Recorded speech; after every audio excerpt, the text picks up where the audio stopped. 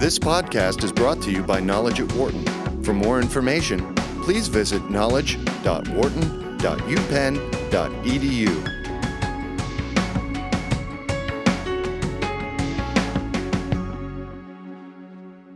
One of the first people that Donald Trump nominated for his cabinet, was Betsy DeVos for Education Secretary.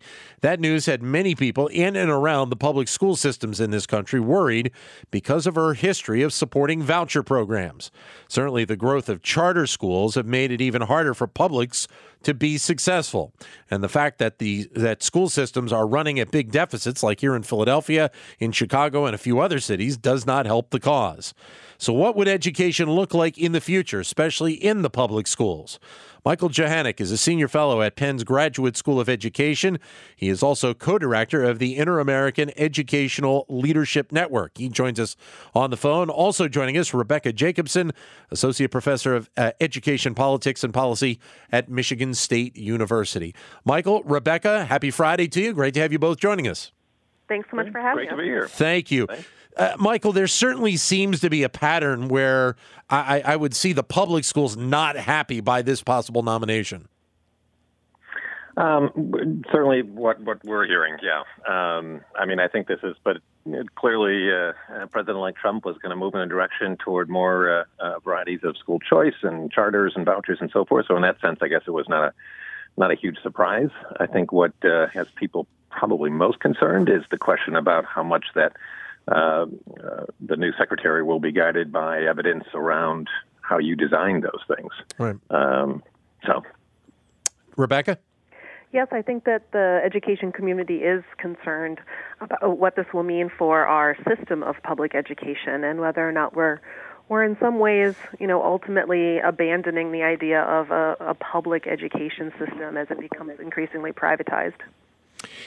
If you look at the public school system right now, and obviously you have to take it, I think, Rebecca, on a case-by-case basis, where are we right now? Because it feels like there is so much room for improvement right now. Certainly, there's always room for improvement. Our public education system, though, has been charged with a tremendous task. We, as a country, tend to force our schools to solve all of the problems of social inequality rather than looking more broadly at some of the other policy levers that we also have that would impact educational opportunity and educational attainment. So, yes, schools can definitely do more, but I think we're really in an era where we only focus on schooling. Michael? No, I agree. I think it's, the U.S. is unusual historically that way. We decided we moved earlier into providing common schooling, and we ended up using it as a vehicle for social policy, where a lot of other countries that we normally refer to as sort of those with whom we compete on educational achievement and so forth. So I'm not sure that's the right framing. But a lot of those countries have a different history and address those kinds of social issues that Rebecca mentioned in other institutions. And that's complicated what it is that we hold these institutions accountable for. How much have you seen the impact, Michael, from charter schools? And I'll take Philadelphia as an example, since we both are here. And Rebecca, you can talk about it on the Michigan perspective, because from what I understand, it's important in that region of the country as well. But how much of an impact have the charter schools here in Philadelphia have made?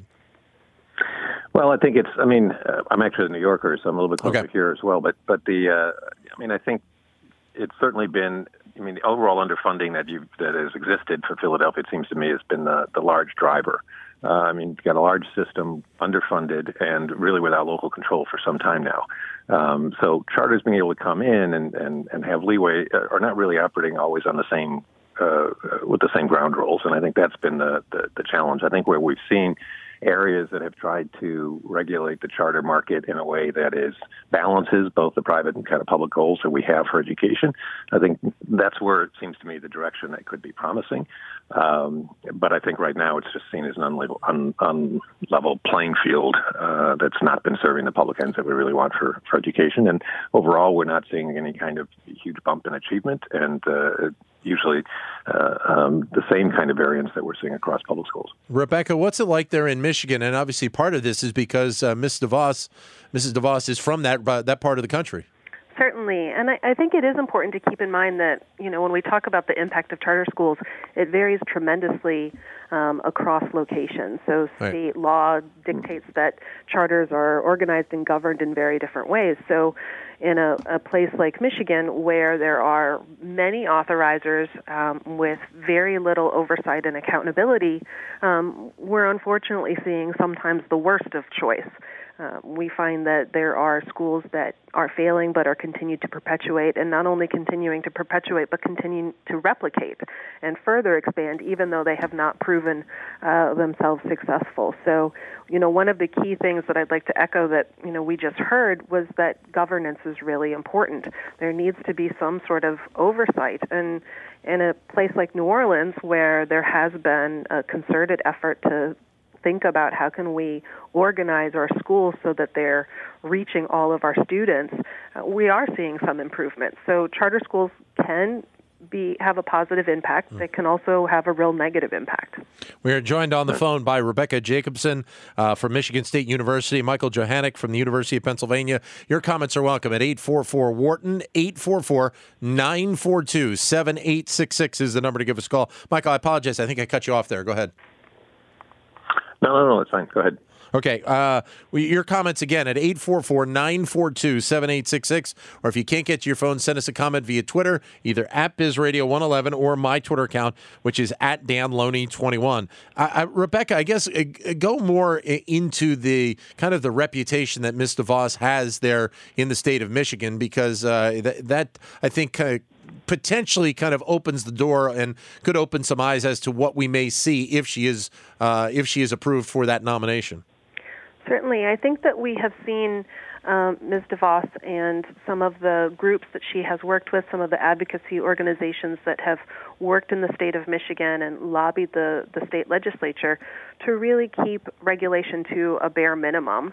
And as a result, we have been sometimes called the Wild West or the Wild Midwest because of the way that charters are sort of operating in a free-for-all sort of fashion in many ways. The other thing that we see here in Michigan is for-profit charters. We have a much larger share of for-profit charters than almost anywhere else.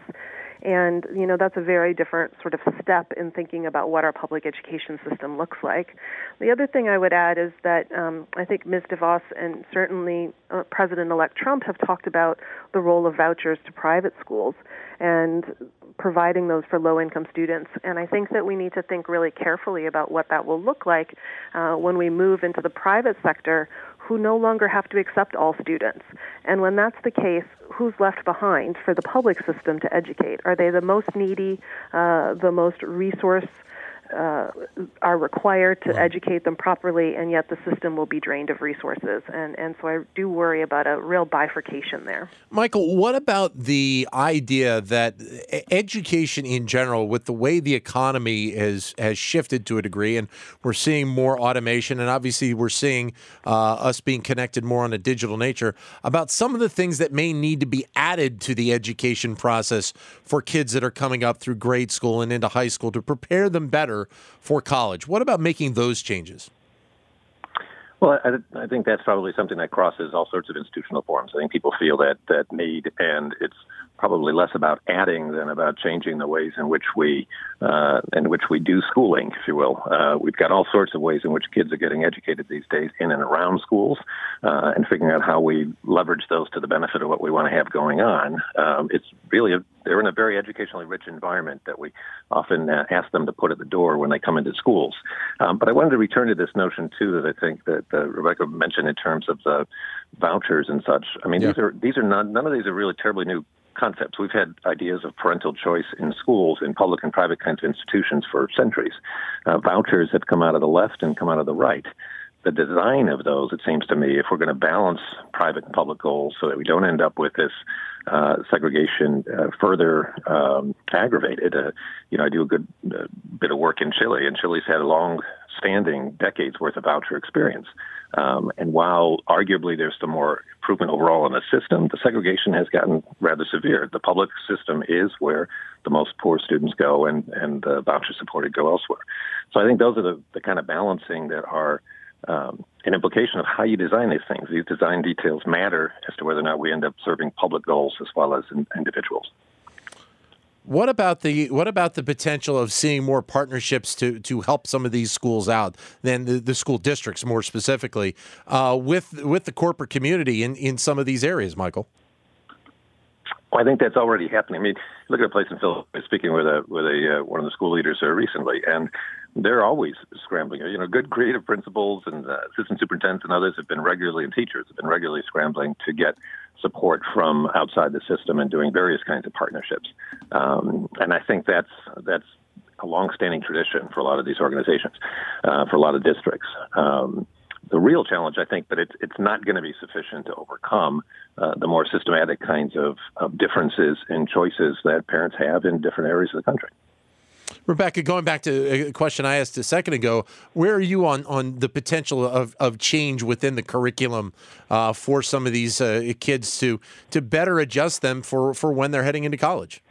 Certainly, and I think preparation for skilled employment or higher education is one of our goals for public education, but I am really concerned that we're losing some other equally important goals for public education, like preparation for good citizenship. And I think the last election really demonstrated that our emphasis on test scores and test scores alone have led to students who are unable to sort through media to decide what's actually evidence, what's true, and what's fake news. So I am concerned that we're losing some of these other skills, our ability to listen to each other, to talk across different ideas when we disagree. And I think that if we just focus on preparation for work, and certainly having partners from the corporate sector can be very helpful, but they may not necessarily attend to those other goals in the same sort of way, nor should they. That's not their main goal. So I do think it's important for us to think about the robust nature of public education to ensure that we're thinking about citizenship, the arts, ability to get along with each other, some of these other skills, sometimes which are more important. With what you've seen there in the state of Michigan, and probably heard from many people, do you think that Ms. DeVos could be a good education secretary? I think that I have, time will tell, and we will see exactly what happens. I will be disappointed if we pursue vouchers to private schools because of what we've both referenced before, the increasing segregation, the concentration of the most needy students into the public sector, and what that will look like for our system of public education. So, if that's the direction that they actually end up going, as they've talked about, I guess I will be really disappointed. Michael? I mean, I agree with those as the dangers, because I think there are not that many private institutions. Private institutions are going to be looking at the trade-off between funding and the kind of regulatory burden that they might experience. And I think it's legitimate for the public to say, look, we want this child to get educated. We want this child also to be this participating citizen and well-rounded individual that we will inherit as a future citizen, as an adult. And so how do you balance those? And, some of the first choice schools in the most recent era came out of just after Brown, when districts decided it was a way to maintain segregation. Right. And so we've got to remember that we need to protect the public interest and have that conversation as to how we understand that, how will we regulate it. I just add, too, to sort of build on that. I think it's important to not only protect public interest, but protect the public's ability to have some say and some form of accountability in the system. And if we move to a privatized system, the accountability rests with the parents. It is very hard for somebody who doesn't have a child in the system currently, or, not directly involved in a particular school, to exercise any sort of accountability or demands for change. And so I think we need to be cautious about whether or not we're willing to give up that public accountability and instead shift either to being focused only on serving the needs of the parents in that school, or to even potentially shareholders. And is that who we're going to be looking to say, okay, are we doing good enough here? And I guess because of the fact that in many public school systems in Philadelphia and Chicago and some areas, those schools end up being very important pieces to the community. And to lose that little bit of importance ends up being a rather significant negative effect that many cities are already dealing with a lot of negatives. You don't need to add 2 or 3 more on top of that, correct? I think that's absolutely true. I mean, I think these are institutions that are, if we think about how many institutions we have left that we look at as operating in this kind of public space, they're very few. And I think this has been a function of public schools as well in the communities. And it's one that in lots of communities around the country, we would not imagine pulling that away from the function of that institution. However, here, and again, it tends to be in areas that are least served now by the current system, where we're most willing to have this kind of wild Midwest kind of format that will allow this kind of closure and opening without regard to the stability of the community and the kinds of ties and development that can occur through it. The other part to it, Michael, is obviously the teachers themselves that are in a lot of these schools, and obviously they cannot be happy with the potential push towards a voucher system because more parents, obviously, as you both have alluded to, will look to put their kids in a private or parochial school, and that takes away from the numbers of students that end up being in the public system, and that obviously will end up taking away the number of jobs that are in these school districts as well. Well, potentially. Although, I think public educators that I know are quite willing to be in a, if you will, an openly competitive kind of situation, and many of them already are. People can move from one district. People who have the means can move from one place to another, and so forth. I think what they want is to make sure that is on a level playing field if we're going to go in that direction. And I think the other, though, is a larger issue of how attractive do we want this profession to be when we look at ourselves internationally. One of the things that's distinctive about the U.S. is the degree to which teaching is not regarded as the kind of profession that it is in other places with an infrastructure, with a ladder, and so forth. I mean, I think that's, and having control over its own profession to a greater degree, I think that's how attractive. We need to look at the impact of these reforms coming forward as how more likely is this to attract the kind of talent that we really want to have affecting our kids. Rebecca, I guess, and I'm sure it's done with a lot of school districts, that they're always looking for the way to be able to improve themselves, whether that be coming from another school district here in the United States or whether it be coming from some new idea that's coming from overseas. Certainly, I think that it's really a mistake to think that our schools and our teachers and our school leaders have not been working very hard to try to improve the quality of education. And unfortunately, what we often hear in the news is the cases of some of the worst rather than some of the best. And that's certainly not unique to education. And so I do worry about further demoralizing a public education system, the teachers especially. Will we be able to attract the best and brightest? And also, even if we attract the best and brightest, will they be equipped to be strong and excellent educators for all children? If we move to a voucher system and private schools are no longer required to hire faculty that meet certain state obligations for teacher licensure, what does that really mean that teachers might be prepared to do? Certainly some people who are brilliant can be excellent teachers, but we know there's a lot more to being a good teacher than just knowing the content yourself.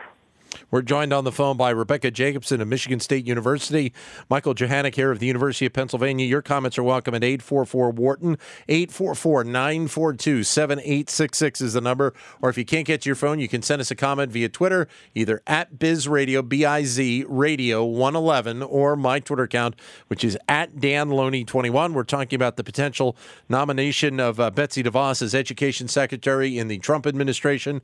844-942-7866 is the number to give us a call right now. Michael, your reaction to a comment made by former Florida Governor Jeb Bush about Ms. DeVos, talking about saying that she would be a great pick because her allegiance was to families and not necessarily the schools.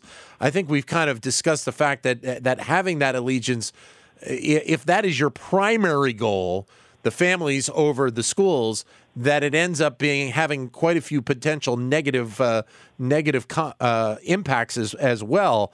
It has to be kind of working both sides of the fence. Well, true. Yeah, exactly. And I think look, it seems evident from her own background that this is somebody very much committed as an advocate to the cause and so forth. And so, to her credit in terms of persistence in that area. But the reality is that a publicly funded education has public outcomes that we seek for it. And in addition to, that's part of the accountability and the transparency. And I would echo the concern before, once we get into, particularly for-profit sectors and others, It's hard to have that transparency. We expect public education to produce and to help us reproduce the democratic republic that we enjoy. That's a serious obligation, and it was part of the origins of the system, was when there was this concern. I mean, we talk about the polarization of the current era, and a lot of times there's been comparison of it to the going back to just the period just after the Civil War and the level of polarization that existed. Well, it was in that era that part of the driver of the common schools was to say, we need to hold this thing together. We need to build common citizenry. And that is not necessarily what every parent is looking for. And so it's a balancing of those interests. And someone needs to have that ability to maintain that accountability for public ends. Rebecca? I would just, really agree that our public education system is not just to serve parents. And, I was a classroom teacher, and parents would come in and they very much wanted to talk about their child, as they should. Mm-hmm. However, as a classroom teacher, I had to sometimes say, but that's not going to work for my class of students. I am responsible for all of them. And I think that it really plays out at the macro level if we think about only being accountable to parents. That's a very different type of education system then, and what parents are going to demand and want, rightfully, than if we think about being accountable to the public. 844-942-7866 is the number to give us a call. So as we kind of wrap this up, there obviously are some concerns, Rebecca, that you hold on this going forward. If you're kind of laying out a game plan for what really needs to be addressed going forward, and some of the things obviously you talked about, what do you think are the most important things that we really need to look at to improve our public education system going forward? I think that we really need to maintain it in the public sector. I think that choice can really be beneficial, can be helpful, and has a role, but it needs to be governed properly, and it needs to remain public. So public charter schools have certainly demonstrated that they can be outstanding, and I think we should really look to places like New Orleans where oversight and governance and concerted efforts to make sure that all children are served equitably can really make a difference, and that's where we should be looking, as the devil's in the details. How can we create good policy that makes sure the system works well? Michael? I would agree entirely. I would say the devil's in the details, and we need to tend to the evidence.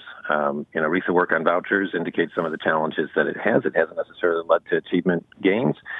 It may have a positive effect on competitive pressures. We need to look at the details and see how those affect our different ends. I think I would add to the good list that Rebecca just mentioned, the strengthening of the profession. We need to continue to draw people who see this as a profession that they want to grow in.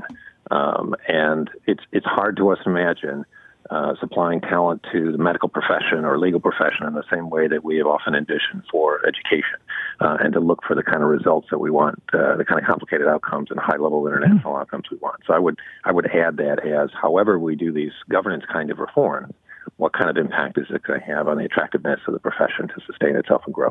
Great to have you both with us. Wish you all the best in the holidays. Thank you, Rebecca. Thank you, Michael. Thank you. Thank you very much. Thank you. All the best.